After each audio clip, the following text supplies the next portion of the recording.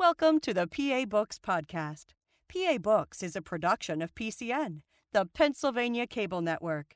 This program features interviews with authors of books on Pennsylvania people, history, sports, business, nature, and politics. We hope you enjoy this podcast. This is PA Books, featuring authors of books about Pennsylvania's people, politics, history, and business. This week, Alan Kyler discusses his book, Marian Anderson, A Singer's Journey, a look at the life of the world-renowned singer who became a symbol of the civil rights movement. Alan Kyler, author of Marian Anderson, A Singer's Journey. If you were to see a Marian Anderson concert when she was at the peak of her skills, her musical abilities, and her fame, what concert would you have seen, and when and where? Oh, I think I would have seen any concert she gave in the 30s and 40s. I don't think it would matter very much where it was. One would have had the same impression of her extraordinary singing, technically, of course, and interpretively. I don't think I would have chosen a particular place, a particular auditorium. I did hear her, not in her prime. I heard her in the last years of her life. And although technically she had not sung as well before, it was irrelevant to everybody who was there. So strong was her musical instinct, and so strong was her musical personality. Where was that concert? The first time was in Ann Arbor. It was actually the penultimate concert of her farewell tour. That would have been 1965. And before that, a few years, I think, in Detroit. What did she sing? She sang a typical program, usually followed the same sort of order. Some Handel or old Italian songs at the start, usually German lieder, Schubert, Schumann, and then in the second half, American songs, and of course, always at the end, a group of spirituals. Accompanied by what? Accompanied by Franz Rupp, her pianist and accompanist for a quarter of a century, almost from the time of the Lincoln Memorial Concert to the end of her career, the same accompanist. What was she like on stage? What kind of stage presence did she have? What did she wear? Well, she was beautifully gowned, but I don't know as I was the best person to tell you about that sort of thing. It's her presence, the anticipation I felt. The anticipation before she came on was really extraordinary. I've never felt that way about any other artist that I ever saw. And she was rather regal, dignified, slightly distant. And then everything changed miraculously when she began to sing. It's hard to capture her presence on the stage because it was different from anybody I had ever heard, especially singers. There was a strange contradiction about her. In some ways, you focused on her profoundly, and in another way, the minute she sang, you were unaware of her, but only about what she was trying to convey musically. Why'd you write the book? Well, for a lot of reasons, but I think the most important is that since I can remember, I was angry and frustrated about the fact that although everybody acknowledged that she was one of the supremely great singers of the 20th century, I never felt that people really understood what that entailed.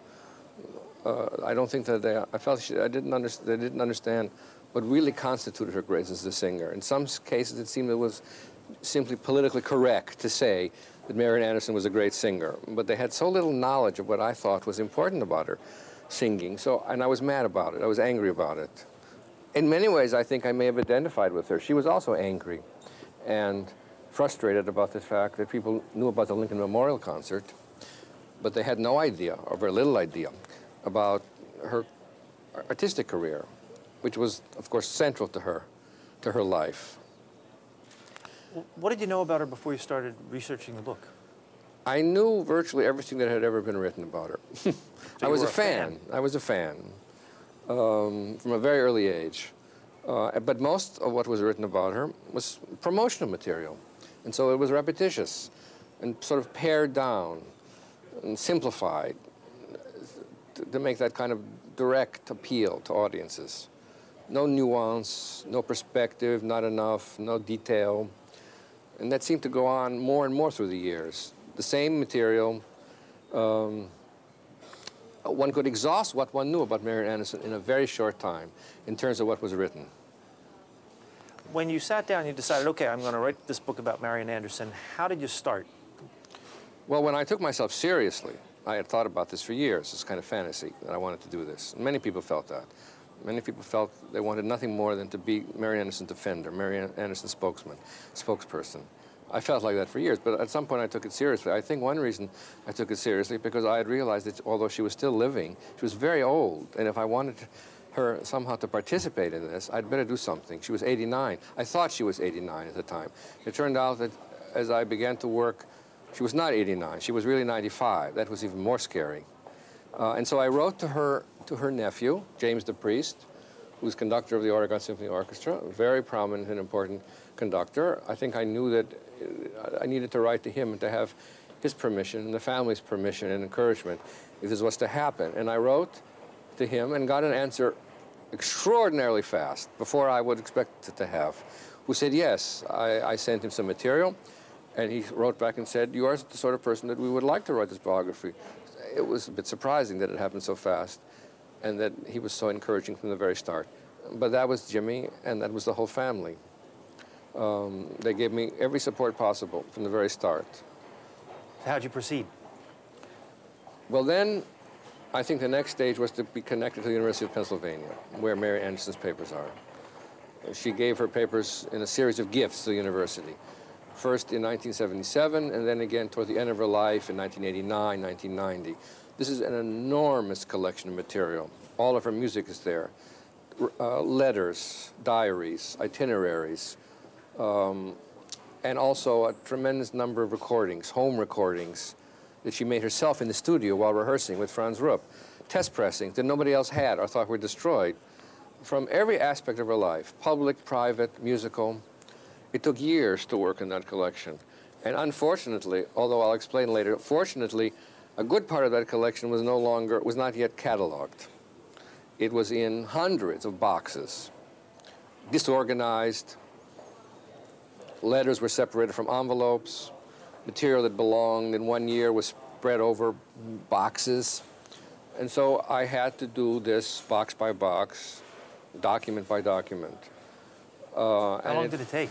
Years. Years. 3 years, 4 years. And it didn't seem at the time that, in fact, it would be cataloged. It was a very precarious kind of way of doing research. If something is cataloged, the catalog is published, you can always gain access to material again, a second, a third time if you change your mind. I had to make a decision on the spot, pretty much, if this was going to be important. And if it was, should I take notes about it? Should I have it copied? Because it once went back into those boxes. It was very unlikely I was going to be able to find it again. I didn't have the time to make a catalog of tens of thousands of pages. How often did you dig something out and go, wow? Most of the time. Most of the time. Because it was all so new. You know, there was not a single letter sent to or written by Marian Anderson ever published. That's how little there was in the literature about Marian Anderson from the point of view of scholarship or academic work. Nothing, not a single letter in print. Later, however, I discovered that it was an ideal way, in a way, to do research. I wouldn't recommend it to other scholars. It's a difference between looking at a book with a list of categories about where documents are and going through someone's drawers, someone's boxes of papers, someone's files. It's haphazard. You don't know what to expect, and so it makes you much more attentive, much more alert, much more excited. Mm-hmm. I mean, think about being in Marian Anderson's house, as it were, and just going through things that she had kept for years, put some things here, some things there, forgotten where, and you were looking at that stuff. You made connections, you made hypotheses. I mean, you had to, because the stuff was going to disappear in boxes that you might never see again. You also did a lot of interviews. You have a list in the back of people you Yes, interviewed. and I think after the material in pen, the Marian Anderson papers, the next most important area was oral research, which I had never really done before. She was a very old woman by the time I began, and yet there were a surprising number of people still living who knew her from a very early age. So over the years, I interviewed hundreds of people and spent hundreds of hours. And it's a kind of gradual process. You have a list of people at the start, you have a list of questions at the start, but it mushrooms. It's the way you find out things in life, in a way. You talk to someone and they recommend someone else or mention someone else. And then you go to that person and that continues to flourish that way. Do you have a couple of favorite interviews of people you learned the most from? I don't think there's one that wasn't, in a way, a favorite interview, but that's not what you want to hear. You want to hear some specific things. I just want to say that every interview I did was enormously interesting and important. But I think I would mention, well, of course, there's the family, which I don't think of as interviews. They were friends from the very beginning. They were my family. If I needed something, I would call Jimmy or Sandy Grimes, Marion's cousin.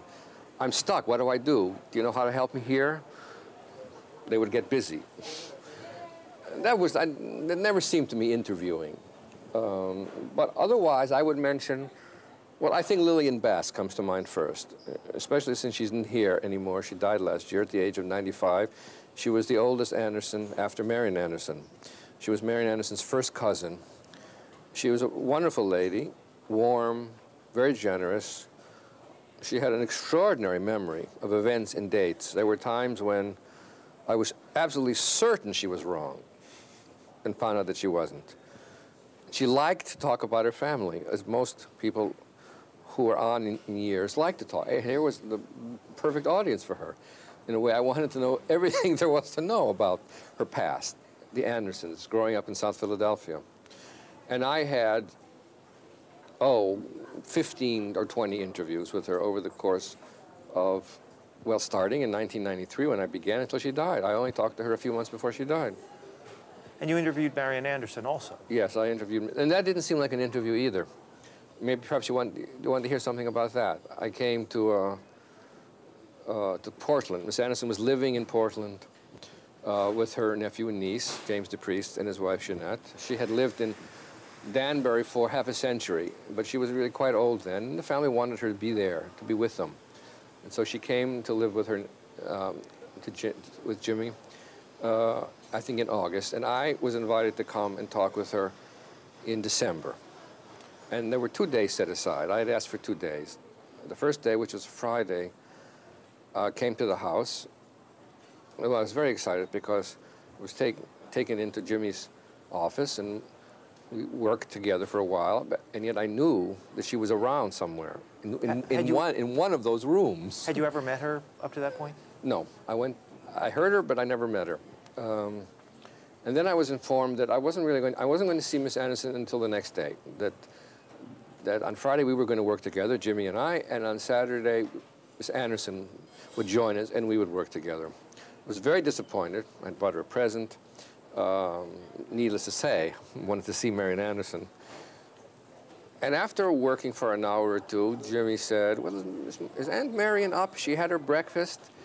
I think Jeanette went to see how she was. And then Jimmy got up and left, went into. And then Wilhelmina was looking after, nurse, was looking after Marian, came and said,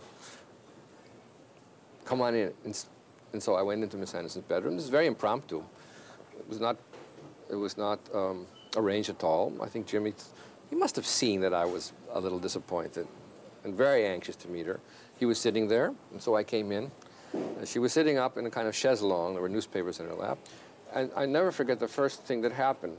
It's very indicative of what Marian Anderson was like as a person. I went up to her, naturally, to shake her hand, and she put both hands out to me, exactly like this. It was very spontaneous. It was very moving. It meant something. And so I sat in the room with her. She was this close. An hour or so, talking about things that I was interested in. It didn't seem like an interview. It seemed like a visit. Thanks to Jimmy, thanks to the kind of person Miss Anderson was. What did you ask her? What is the question you were dying to ask her? Well, I don't remember the order of things. I remember asking her, I remember being fascinated about her grandfather, who had the same religion as me, Jewish. Her grandfather, Benjamin Anderson, was a black Jew. She didn't write much about that in her autobiography, but of course it fascinated me. What sort of sect was it? Did you go to the synagogue with him, for example, on Saturday? Did he take you? Things like that. We also talked about Isabella, Marion's grandmother, woman of imposing character in her life, with whom, of course, Marion and her sisters and Mrs. Anderson lived for a long time. I had questions planned, but that was not the day to talk to you, to be systematic.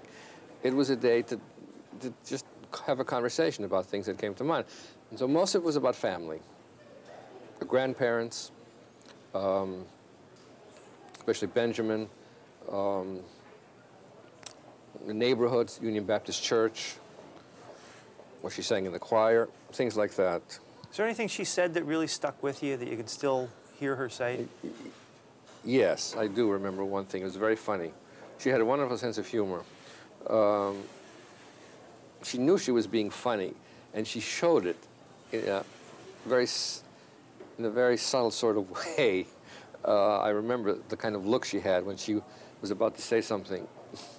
I asked her when the first time it was that Roland Hayes, a very important black singer, in a way her mentor, had heard her sing. And she thought for a minute, and she said she didn't remember, but he could have heard her any time because she would have sung at the drop of a hat.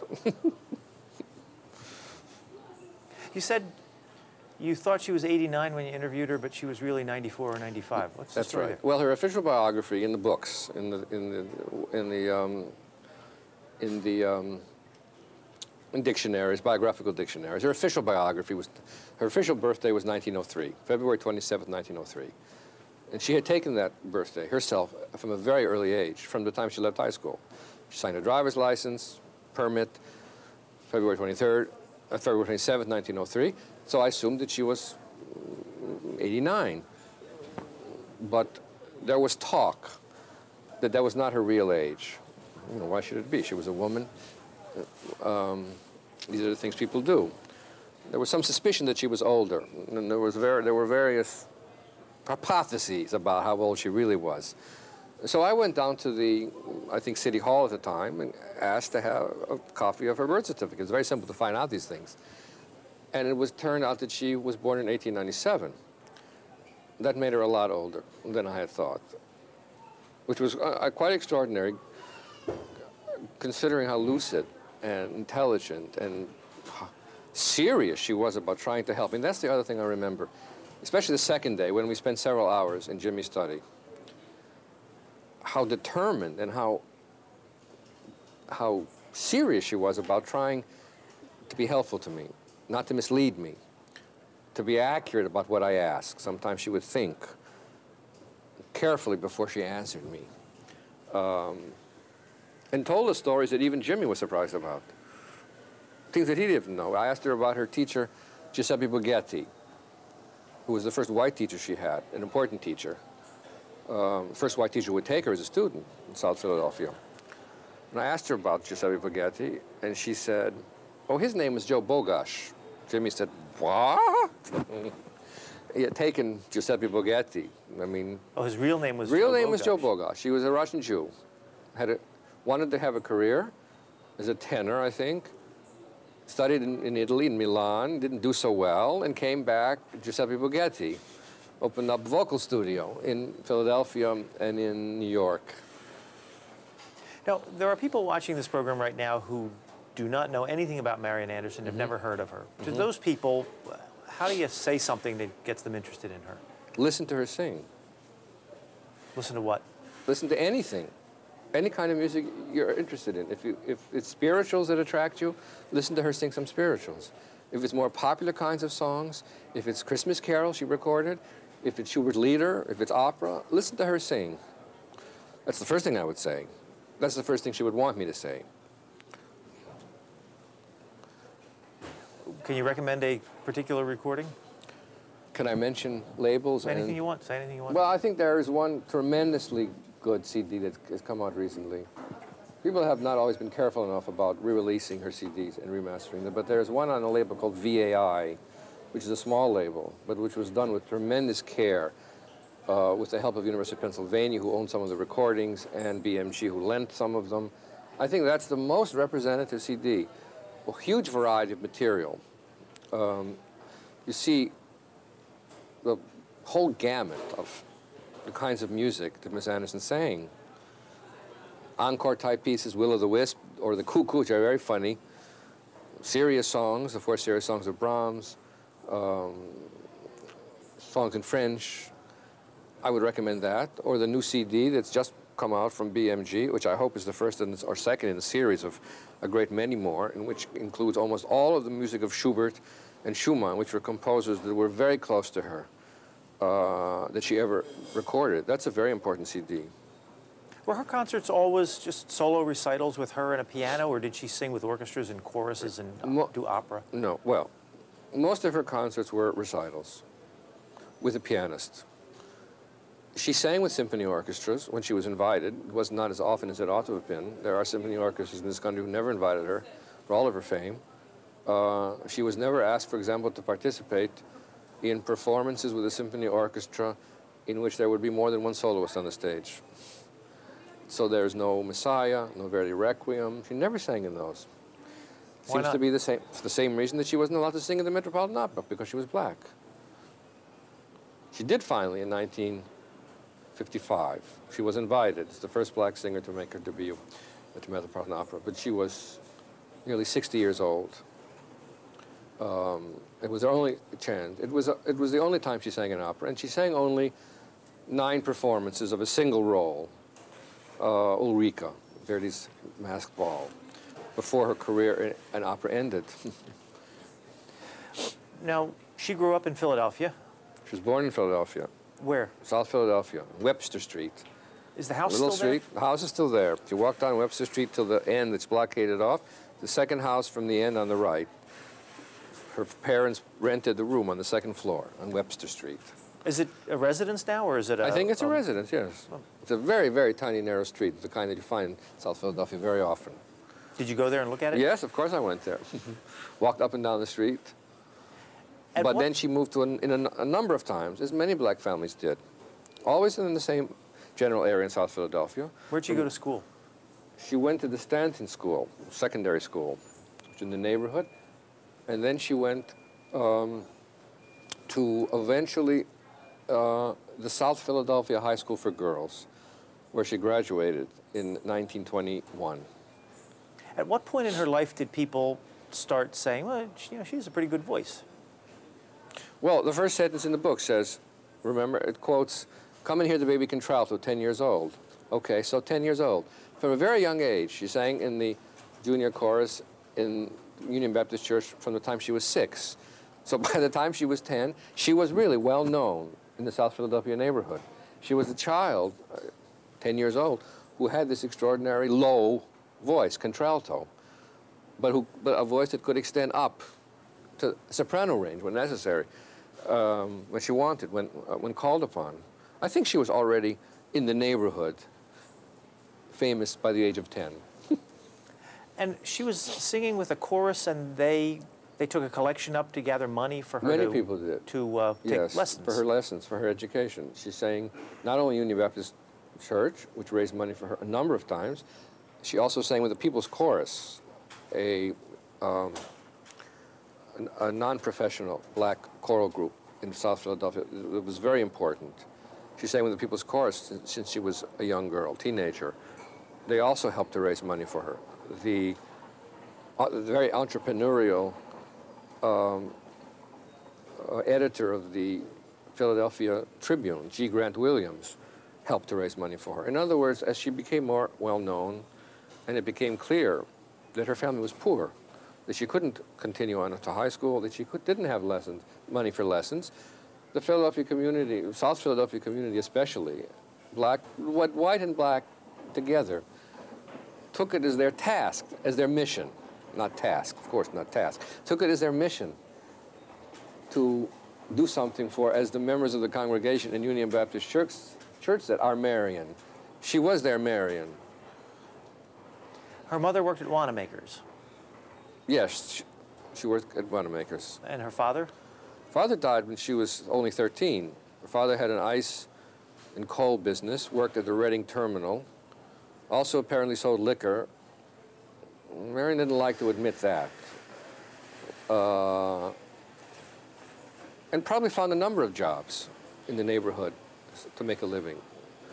I don't think we know the struggles to the degree that one ought to about how John Berkeley supported his family. Perhaps as a laborer when those jobs were available. His name was John Berkeley? John Berkeley Anderson. John Berkeley Anderson.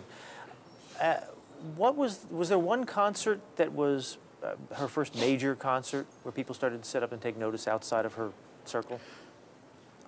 It was very gradual. She was at the start an assisting artist, where she would appear on concerts with other black artists. Gradually, she would sing recitals of her own. One important concert took place in 1925, when she won the Lewiston Stadium contest. Big competition in New York. 300 applicants, vocal applicants, entered the contest. And Marion won the contest even before the third round was decided on. That was a big concert with in Lewiston Stadium in New York. I think that was important. It's hard to say one particular concert in those early years. I think in 1918 she sang in the South for the first time at a festival in Savannah, which was important for her, of course, for the first time to sing in the South. Her parents on both sides were from the South. Her parents were from Virginia. This is the first time she traveled. I think she traveled with her mother to the South to sing.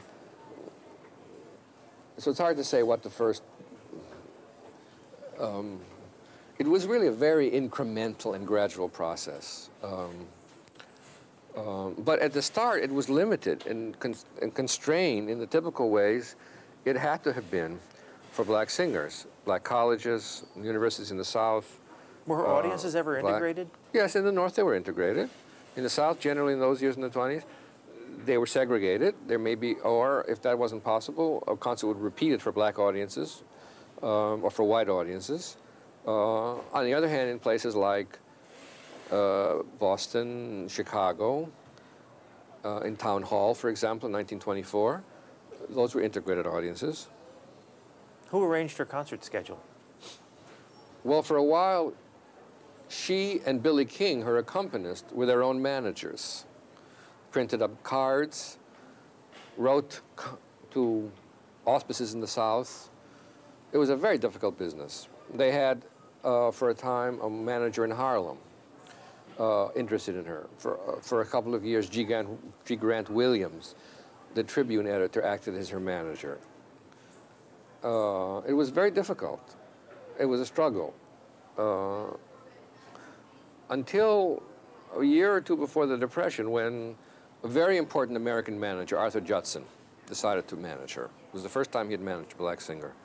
He also managed the Philadelphia Orchestra? Philadelphia Orchestra and the New York Philharmonic, and many, many instrumentalists and singers. He was probably in many ways the most powerful manager in the country. Did she sing for those orchestras then? No, she didn't. In fact, Stokowski wanted desperately for her to sing with the Philadelphia Orchestra, and from all the evidence, Judson prevented it. Maybe he thought she wasn't ready to sing with the Philadelphia Orchestra. Maybe he thought the Philadelphia wasn't ready for her as a black singer. But she never sang with them, no. Not then. Did music critics write about her performances back then in the 20s? Oh, yes. What'd they say? The reviews that resulted from black auspices were extraordinary. All of them attested to her enormous ability, extraordinary ability, technically as well as interpretively. When she sang for more cosmopolitan audiences, perhaps in Chicago and so on, critics tended to be a little, this is understandable. When she sang for her own people, the critics' response was invariably going to be different than it was from those music critics who took what they thought was a more serious and objective approach to her singing. And in that case, the reviewers would point out, apart from the fact that she had enormous talent and ability, her German wasn't very good. She obviously didn't understand much of what she was singing in that language. She ought to study more. There was a certain reticence, lack of emotional development to her singing. Part of it was natural for a young woman. How old would she have been then? In her 20s, later 20s. Part of it was the fact that she needed study in Europe. And she went to Europe in 1928? And then she went to Europe in 1928 for the first time. Who arranged that? She did. With a lot of friends' help, a lot of suggestions. She had many letters of invitation. A number of black singers and other performers had gone to London throughout that decade to find work. Things were easier in many ways for black performers then. She was encouraged by a number of people to go to London, where she would have friends who welcomed her, who helped her. And so she went on her own. And performed? And no, she didn't perform much. She went to study. She performed in all of that year twice in public. She made a debut at Wigmore Hall, which was successful, and then she sang once at the Proms, the London Proms, big concert series in the summer. But I think from her point of view, she was there as a student. She wanted to study languages, which she did. She wanted to get closer to the tradition of German Lieder. I think she was perfectly content. Lieder meaning songs? Songs, German songs of composers like Schubert, Schumann, Strauss, and so on, which is the repertoire from the very beginning that she felt closest to. I think she felt herself to be a student and worked very hard. She lived in the home of John Payne, who was himself a singer who had come earlier in the decade, and who had a beautiful house in Regent's Park Square, I think, and who opened his house to many black performers who were working and studying in London. The Robesons came for a time during that year and heard her. Who was Paul Robeson? Paul Robeson was an extraordinary singer, actor, political activist, who at that time was having a great success doing Othello and singing whole concerts of spirituals. Was he living in Europe at the time? No, he was living in New York at the time, but it had already had and was having a tremendous success in Europe and certainly in London. So did she and Paul Robeson find more acceptance in classical music followers in Europe than in the United States? Well, they found more acceptance of black singers in Europe, as Roland Hayes did before. And yes, it was unusual for black singers to perform the kind of concert music that Marian Anderson sang, but they were successful. I mean, I think that they had to earn their right to sing the repertoire, but it didn't take long for Marian Anderson to earn that right. You quote a critic when she went to Vienna a few years later. The critics were more than kind to Anderson. They were also aware of what had been done to Viennese concert life. One writer remarked in amazement, "What would Brahms have said if it could have been known that his Rhapsody would be sung by a negress?" That's right. That was an important event. That was when she sang, that was in 1936, I believe, when she was invited to sing by Bruno Walter, a very important German conductor, to sing with the Vienna Symphony during this Vienna Festival Week. 1936, remember, was not an easy time for Jews in Europe. And she was asked to perform not arias, but she was asked to perform the Alto Rhapsody of Brahms, which is a work for chorus, and soloist in Vienna. Pretty demanding. It was place for extraordinary. classical music for anybody. It was the idea that Marian Anderson, a black woman, would stand on the stage of the theater in Vienna, I forget which, with the Viennese musicians, with the chorus, with the conductor who had to leave Germany as a Jew, to sing this piece by Brahms to a text by Goethe, the national poet of Germany. She also toured Russia and Germany in the years just before the war broke out. Yeah, she toured all over Europe, virtually all over Europe. France, Germany, Italy, Scandinavia. Scandinavia was, well, she had enormous successes at the start.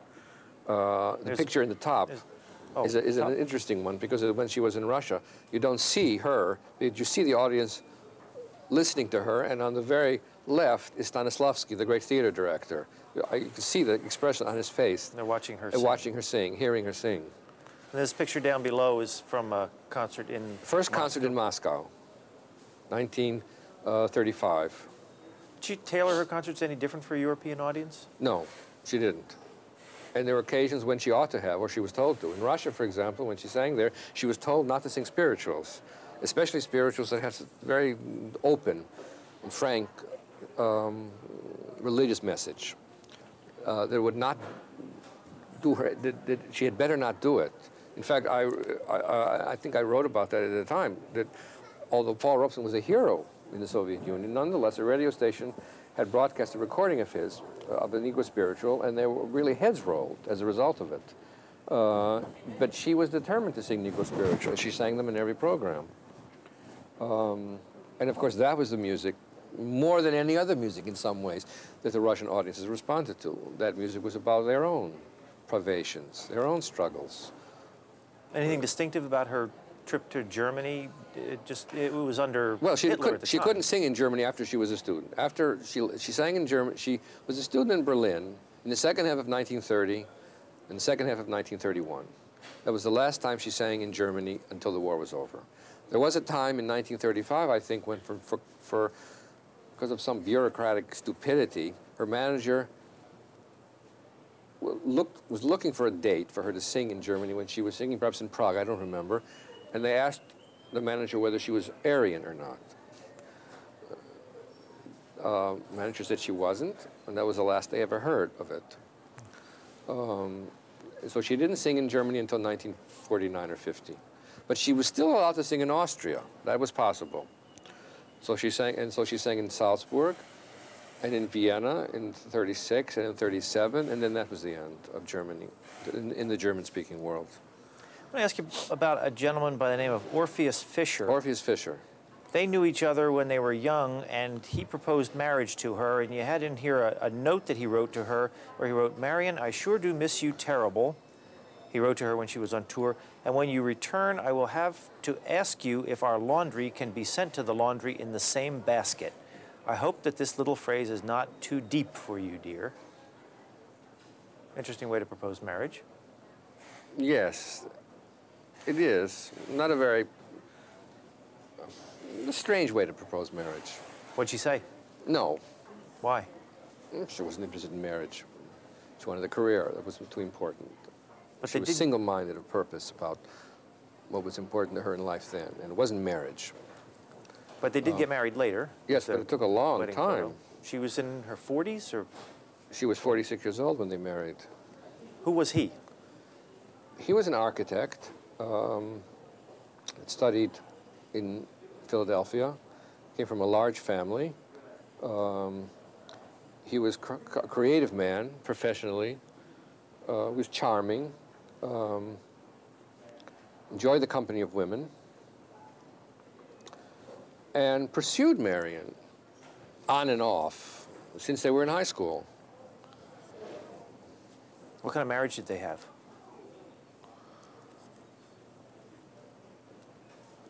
Oh, I think like any marriage, it had its ups and downs. She was away a lot? She was away, yes. She was away a lot. It was difficult for Orpheus. They lived on a beautiful farm in Danbury, Connecticut.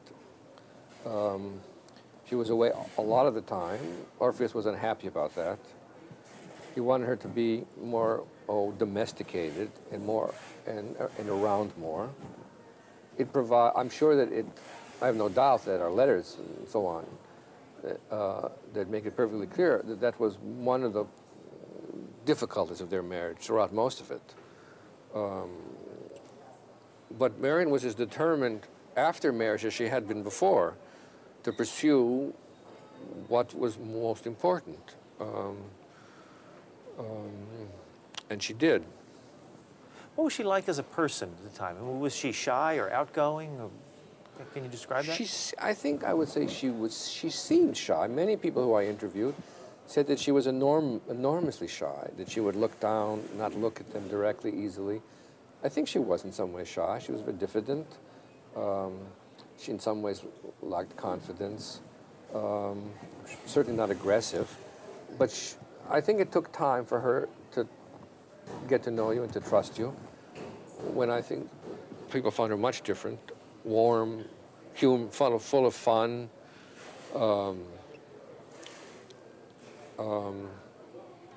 That gesture, which I told you before, indicates something of what she was like. But there was a kind of distance that many people found to be true about her, a kind of guardedness, a need to protect herself from hurt, that she had learned from a very early age, as anyone from her background and experience would have learned. And I think many people saw that. Many people also saw that she did not talk about private and personal things very easily, virtually to anyone. Was she outspoken on anything? Was she interviewed much? No, she was never outspoken. She was, on the contrary, she was sometimes maddeningly indirect about anything that might be called sensitive, civil rights, but she had to criticize. It was not her way. She's not political? No, she wasn't political in the sense that well, she certainly wasn't like Paul Robeson, outspoken. I'm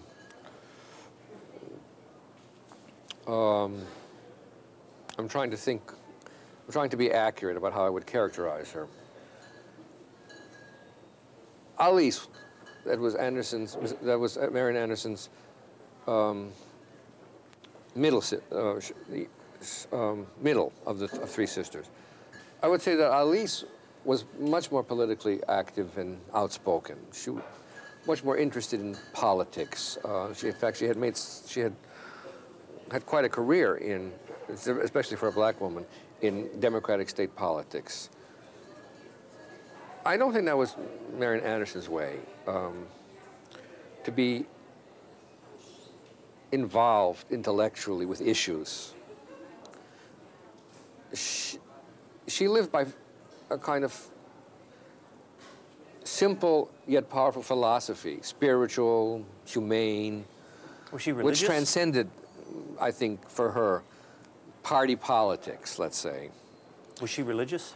Yeah, she was very religious. She didn't go to church all the time, but she had a kind of deep spirituality about how one lives in this world as a human being. You mentioned at the start of this interview the DAR Constitution Hall incident. And for people who don't know about that, can you tell the story? Well, this is a concert that took place in 1939. For many years, Howard University, Black University in Washington, D.C., had a wonderful concert series and asked, and Anderson was invited to appear on that concert series. In 1939, she was famous enough because she had been managed by then for 4 or 5 years by Sol Hurok. She was extraordinarily well known in the country, and the only hall large enough in the city of Washington was Constitution Hall. The places that she had sung before were simply not big enough. DR was approached, and Fred Hand, the manager of Constitution Hall, said no. There's a concert that day, and besides, you know about the white artist only clause. Of course they knew about it. But they didn't back down. Gradually, a coalition formed in the city of Washington. Howard University officials, legal advisors to the NAACP, concerned citizens, took up the cause, wrote letters of protest. Sally Roberts was the President General of the DAR, but she didn't back down. I want to read you something that's in your book where you quote the United Mine Workers writing about the DAR. and they, in their newsletter, described the DAR. Everyone knows that the DAR is an aristocratic, high-hat institution whose members parade around like peafowls in silks and sealskins and imagine themselves as the elect of the human race. Well, yes. I'm sure many people thought that. The DAR had done a lot of good, but in those years they were not terribly liberal-minded. And that coalition continued to work. Finally, they had to give up the idea of Constitution Hall, and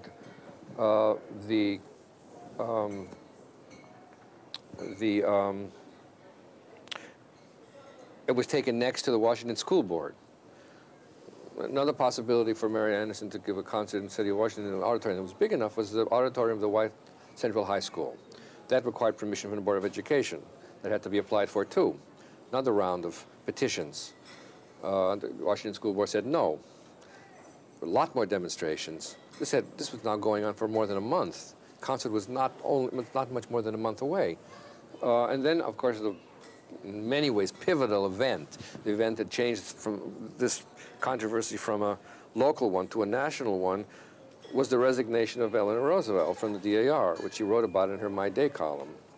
That changed the complexion of that controversy to an extraordinary degree. You have a picture here of Eleanor Roosevelt with Marian Anderson.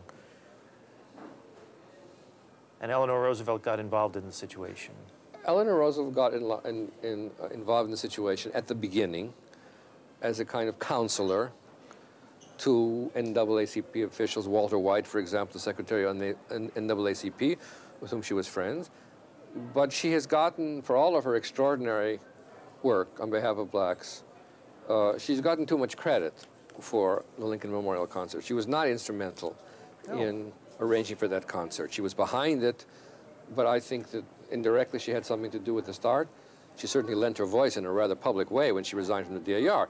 But the actual work that was done in order to, at the start, to put these several ideas together, that there would be an outdoor concert at the Lincoln Memorial, and the work that went into convincing the various parties who had to be convinced, that was a coalition that was known as the Marian Anderson Citizens Committee that was formed around this time to protest. It was a committee of protest, and it involved people like Walter White, the secretary of NAACP, Charles Houston, who had been the dean of the Howard Law School, but was then legal advisor to the NAACP, Howard University officials. They were the ones responsible. Walter White particularly was responsible. If you want to talk, and historians like to ask, who was the person who thought of this idea? Ideas don't always get thought that way by one person at one time. But if you have to think about, if you have to give credit to somebody who was perhaps more than anyone else responsible for making the idea and the concert at the Lincoln Memorial possible, it was certainly Walter White. And also Harold Ickes played a role. Harold Ickes, yes. And he was... What a wonderful record of the father of the Harold Ickes, who was the advisor to President Clinton. Yes. And Harold Ickes shows up in the musical Annie. Yes, that's right. Who was he? Harold Ickes was Secretary of the Interior under President Roosevelt. Very sympathetic to the needs of blacks. So very he had behind this concert. over the memorials, the monuments. Yes, and the Washington Monument was under the care of the Department of the Interior, fortunately. He liked the idea tremendously, brought it to President Roosevelt, who said, yes, absolutely. So the concert took place? The concert took place outdoors on the steps of the Lincoln Memorial, April 9th, Easter Sunday. 75,000 people came. Was there a sound system? Yes, it was recorded. It was recorded, it was broadcast on the radio, and it was filmed. Or at least parts of it were filmed, and the film actually exists in the National Archives. Have you seen it? Yes. Is the recording available to purchase? The recording, if I'm not mistaken, can be gotten by anyone who writes to the National Archives in Washington and asks for it. I think it's in the public domain. Now, don't quote, but I think that's true. It was not all filmed. About 12 minutes of 35 minutes were filmed. You see Ickes' speech. You see the huge throngs went all the way to the base of the Washington Monument. You hear Marian Anderson singing America, several spirituals, an aria. It was a half-hour program. It was not all filmed, but about almost half of it was filmed, and all recorded. What did she sing besides America the Beautiful? She sang Schubert Ave Maria, several spirituals, and an aria from Donizetti opera La Favorita, O Mio Fernando, which was in many ways one of her pieces. It was the aria that she sang in that Lewiston Stadium concert that I told you about, that made such an impression on the people who heard her there. It's a long aria, very difficult, with a big cadenza, a long trill. It really showed off her technique to an extraordinary degree. Boghetti said when Boghetti told her about the concert, about the Lewiston Stadium competition, he said, "Now, Marian, don't stop when the buzzer goes off, when you're supposed to. You keep singing until you get to the trill." What was the reaction to the concert in the media? Oh, it was extraordinary. But it was an event. Of course, it made Marian Anderson popular in a way that had never been the case before. It made her a national celebrity of a kind that she had never dreamed of. How famous was she? Before or after the concert, because things changed rather drastically after. Before, she was a very famous American singer. She had been managed by Saul Hurok since 1935. He was a very creative and imaginative manager who was devoted to making Marian Anderson's career in this country successful in a way that Arthur Judson, I don't think, was either capable or really anxious to do. And in the 4 years since the beginning of that management, she had become very famous indeed. I mean, in 1938, he bragged to the press that she had made an enormous amount of money that year, $200,000. She was very famous by 1939, but not as she was after that concert, which of course changed her life permanently. Before that, she was a black singer who had achieved an enormous success, an unparalleled success for her race. After the Lincoln Memorial Concert, she was a symbol, a role model, an inspiration of a kind that had not been the case before. But of course, if you see the audience, I mean, there are some close-up shots. It was not completely black, but it seemed to me predominantly black, at least at the very front. You can see the impact of what that concert meant to them. And Walter White, who wrote about what he saw at that concert, is very moving, the effect that it had on people of her race. How did she take to the role of being a symbol? Not well, not easily. As she liked to say, she was not made for hand-to-hand combat. It was an enormous burden to her. She felt unequal to it, inadequate. It was not of her own making. It made her insecure. But nonetheless, she felt at the same time that it was an obligation. That if she was called upon to act in that way, then she was going to. And it continued, of course, relentlessly for the rest of her career. A historic trip that was sponsored by the State Department as a Goodwill ambassador as well as singer that she made to 12 or 13 countries in the Far East in 1957 as a delegate to the United Nations. Most people don't know that she served as part of the United States delegation. President Eisenhower appointed her as alternate delegate to the United Nations in 1958. I think it was the 13th. Was it just an honorary thing? No, it wasn't honorary. No, it wasn't honorary. She was a member of the Trusteeship Council. She was not asked to do that to make policy. She was asked to be a spokesman for the United States position. But nonetheless, she served in the fall of 1958 as delegate. She had an office. She was given an office in New York, near the United Nations. She was expected to make friends with the delegates from African countries. It was her personality, her warmth, her dignity. Did she enjoy everything that? she had come to mean that the United States hoped to capitalize on. Did she enjoy that? I think she found it a challenge. I think she felt that was an enormous amount for her to learn and to understand. She took it very seriously. She canceled all of her engagements as a singer, all of her concert engagements for that period in order to serve. I think in the end she felt that she had done some good. She also sang at the second Eisenhower and the Kennedy inaugural. Yes, both. What'd she sing? My country, the national anthem. I don't think more. They are in film, but I don't remember. What was her last concert? The very last time she sang, I believe, was in 1965 or 66, at the very end. It was after her farewell tour. She made some appearances after her final concert tour in 1964-65. And this concert, I think, was with her nephew Jimmy, who by then was rather prominent already as a conductor. She performed with him as a soloist in a concert. That was the last time she sang. But she went on to appear in public, not in a singing role, but in a narrating role, in a piece by Aaron Copland, Lincoln Portrait, which is a work for orchestra and narrator. It's a very popular piece, especially during the summer festivals devoted to American music. It has a wonderful speaking part for narrator, which she narrated with extraordinary conviction. And she did that until she was nearly 80 years old.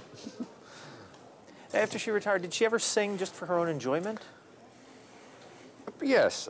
Apparently she could be coaxed. One thing that she did not do was listen to her own recordings.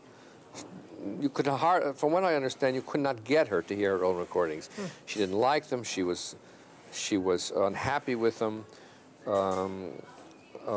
But she would sing in the right mood on an informal occasion. Someone who had played for her as an accompanist at the very end of her career, John Motley, who was a choral conductor in New York, apparently could get her to sing if anybody could by sitting down at the piano, playing a piece that he knew Marian liked, and before perhaps she realized it, she was singing along.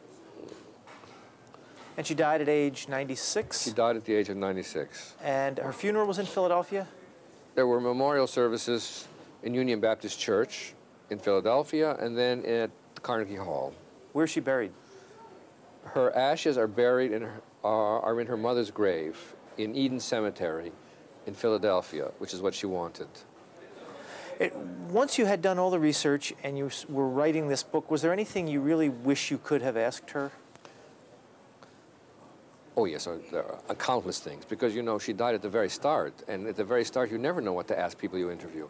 You don't know enough. That's why you have 10 or 15 or 20 interviews. I would have loved to talk to her about the Lincoln Memorial concert. I think I could have gotten her to talk to me about it after she had known me more. Countless things I would have liked to talk about. It was only the very big start. I mean, my questions to her were